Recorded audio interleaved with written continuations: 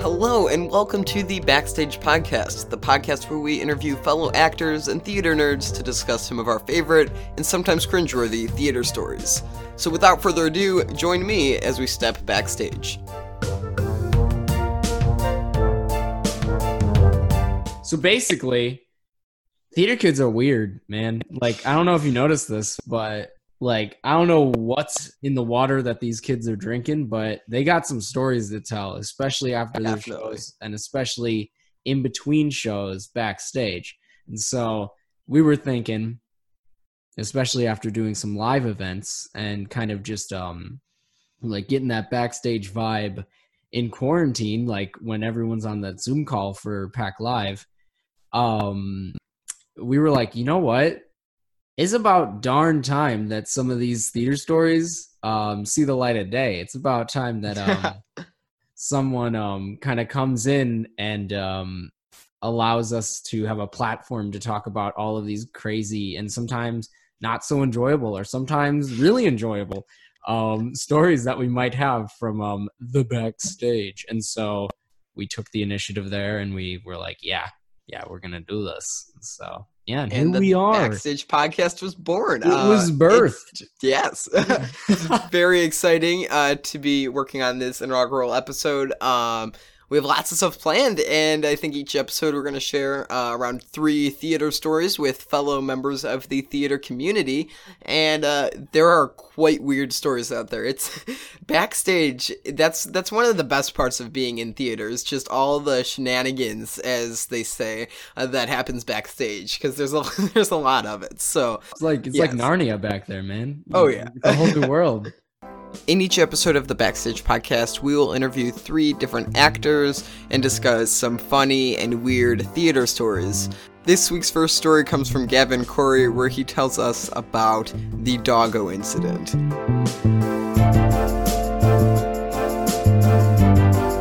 So you want to hear my story?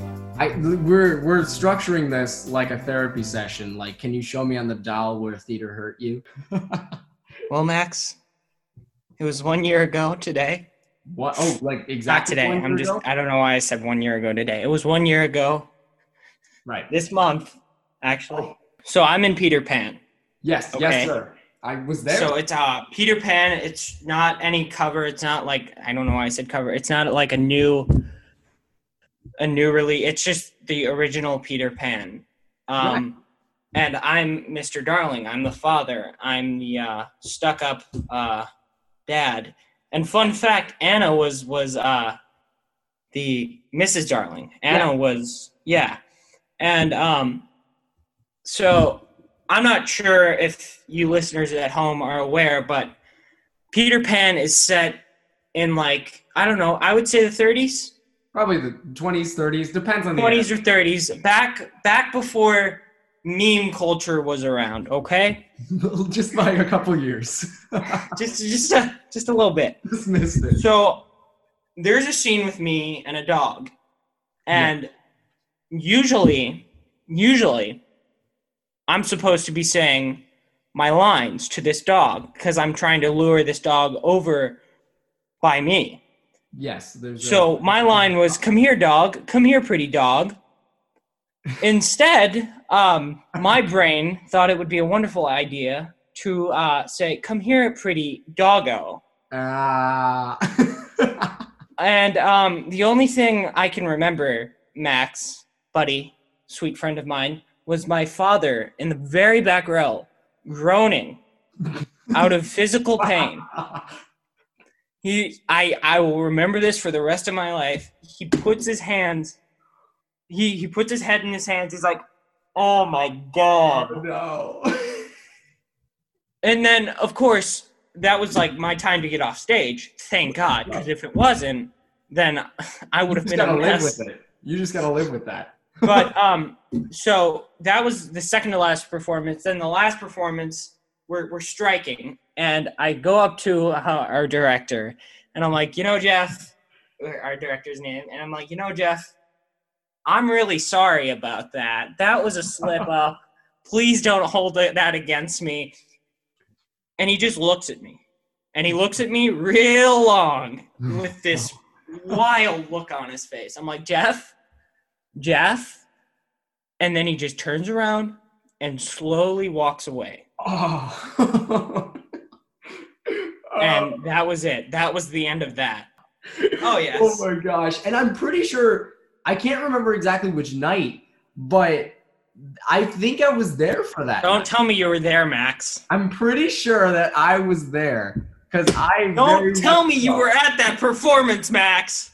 I very much so remember hearing something and being like, I don't think that's how that goes. I don't think that that's the way this cookie crumbles.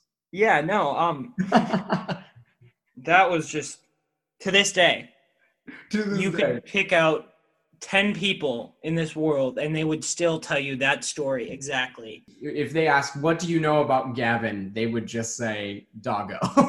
Yeah, no. I mean, like, let's say they're investigating a crime scene and I'm the victim and they're like, has Gavin made any enemies in the past 2 years? And they just say Doggo, and then they don't find the suspect because they just say Doggo. And I go on to live. Well, I don't go on to live. I go on to die and lead a meaningless life. So that's great. I never thought theater would be my downfall, but apparently one line just changes everything. Well, you'd be lying to yourself if you never thought that you might die at the hands of theater kids. I have no idea what kind of crack cocaine these kids are on at like 9-10 p.m. until midnight when they go out to eat food after a show. And they go out and they talk for like 2 hours. And I'm like, guys, it's time to go to bed. And they're like, no, Gavin, stay. And I'm like, no, guys, it's time for bed. I put in my work. I put in my lines. I may have ad-libbed a little bit. I might have said Doggo, but let me sleep at this point. I have my food. I could go to sleep right here. I have the box of animal crackers hidden under my bed. I can get by. You are listening to the Backstage Podcast, an official podcast of the Concordia Performing Arts Company, an art company run by teens dedicated to raising money for charity. For more information on our other endeavors, you can find us on Instagram and Facebook at Concordia Pack. For our next story, Vanessa Marola tells us about the most dangerous prop in her show.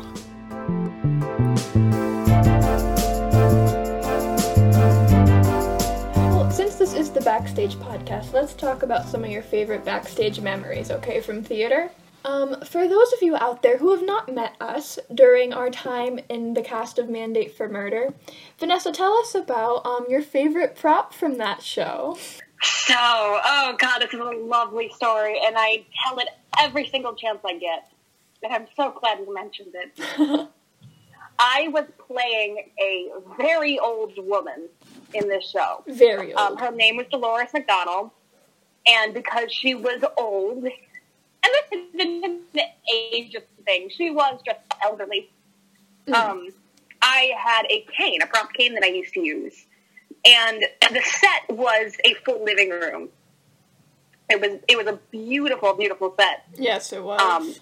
And it had there was a backstage part to the set that's where you would go when you were off stage, if you exited through a doorway, which means you had to sit behind the set until you re-entered. And I believe it was during Tech Week. Yes, I was sitting backstage, and I had moved my cane in a certain way, and I heard something rattling, through which I realized the handle could unscrew. And then I unscrewed it, and it was no regular cane. Oh, no. It was a sword cane. There was a sword inside the cane. And me being myself, I whipped it out, and I threatened various cast members with it. Me more than anyone else. I do not know why.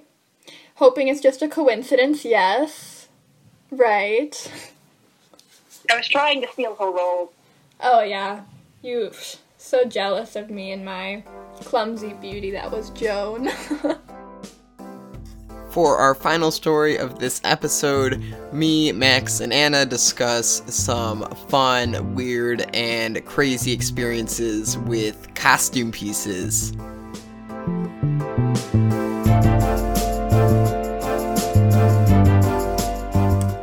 A year or so ago, maybe 2 years, I was in a short musical for young audiences, and it's actually an original musical that the Toll Theater in Hammond, Indiana had done many moons ago when I was probably young enough to see it, and then they did it with some type members and people in that age group.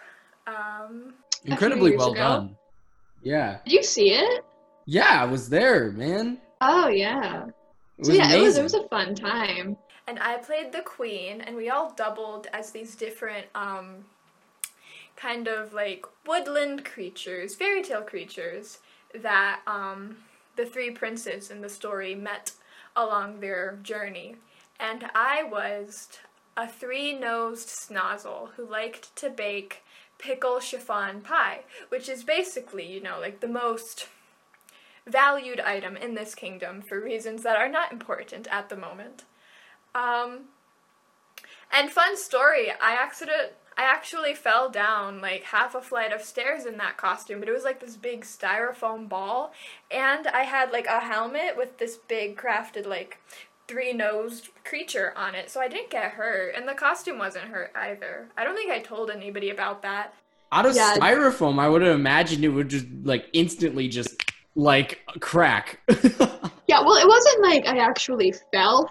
It was more of a really awkward, oh no, I'm tumbling without any control, but I'm on my feet the whole time. But it felt like... I see. And this thing was not particularly created for you to run or walk in. Basically, you shouldn't move in it. It was just kind of, it was fun to look at, but like I couldn't imagine being in it. It was fun to wear. I think I just was not strong enough for it. You weren't strong enough.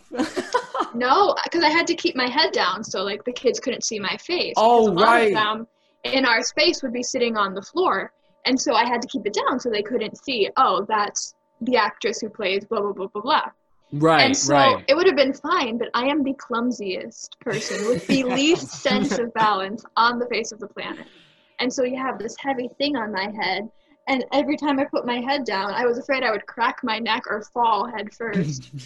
I didn't. Right, so you're on the podcast today, so Yeah, I didn't die. Jeff and Kevin would never have let me die. They'd say that is not professional. I have a funny costume story.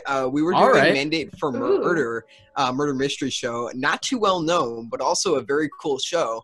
And it was a very small cast. I always love small casts. I think absolutely. They're really cool to, connect with the cast members, and it's really fun to just work on a show like that. So I was assistant directing that show, and they found a way, because the assistant director does a lot of stuff. They take on a lot of roles, which is fun. So they needed, someone to be the dead body for the murder mystery, and they casted me as that about halfway through the production process. So I don't want to brag, but if I wasn't there for one of the shows, the show probably wouldn't really have made a lot of sense because you need the dead guy. So I made the show happen. True that, man. Exactly. He was the star of the show. Indeed. But yeah, in all seriousness, we had this costume, which it was pretty simple as a suit jacket, and I was just this businessman who, I don't even remember why I was murdered, but I was murdered. It was all about like an election, so just politics. But and hey, we're not getting political on the show. We're not getting political. But the one big part of the costume is they had sewn like this handle of like a plastic knife into the back of my suit jacket because I was supposed to look, like I was stabbed in the back. So like you don't see me getting murdered, but I like open the door, stumble over this couch, and die. And it was But the final night of the show, I don't know what I was doing. I was trying to get into my costume, and I like put on the suit jacket too fast, and all I hear is like the plastic knife like cracking in half on the back of my costume.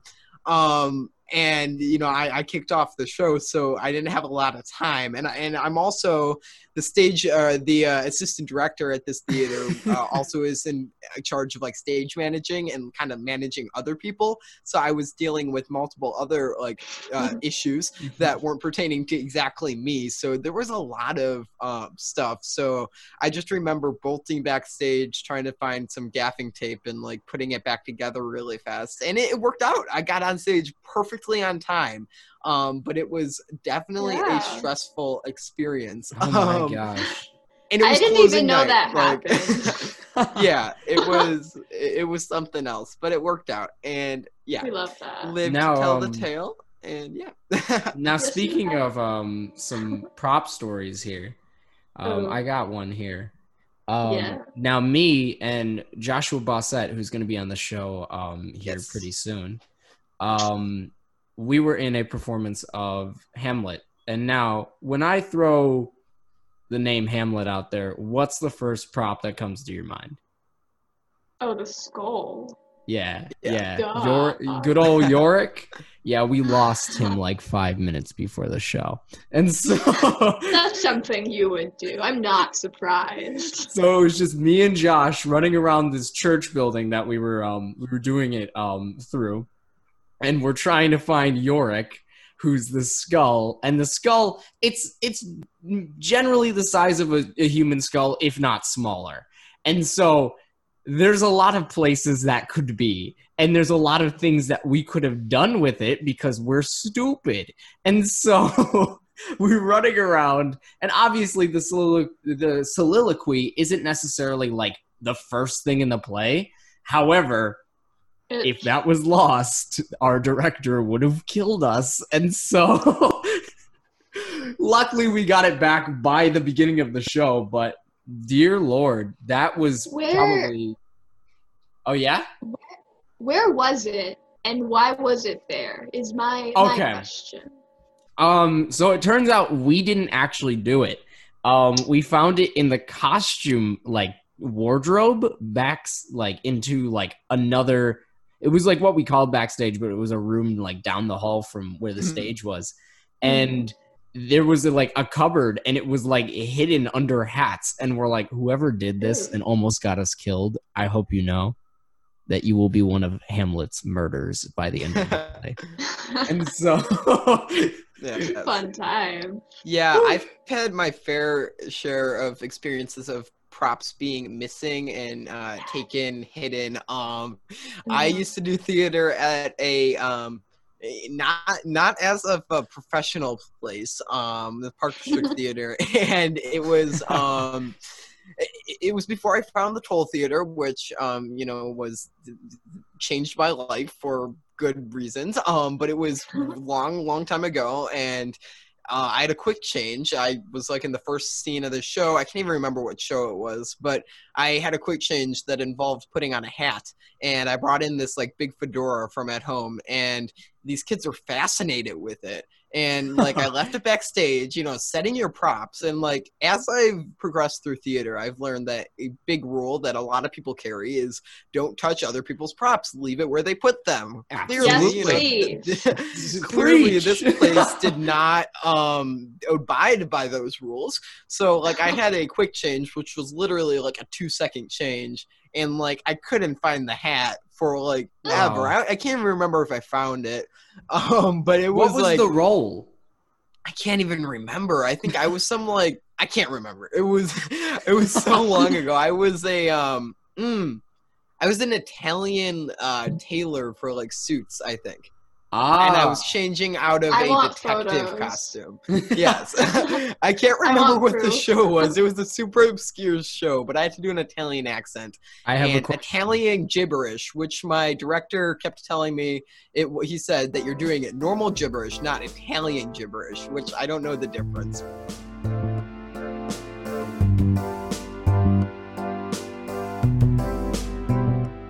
That is about all we have for the first episode of the Backstage Podcast. We hope that you enjoyed listening to this first episode and that you come back for more because there will be lots more episodes.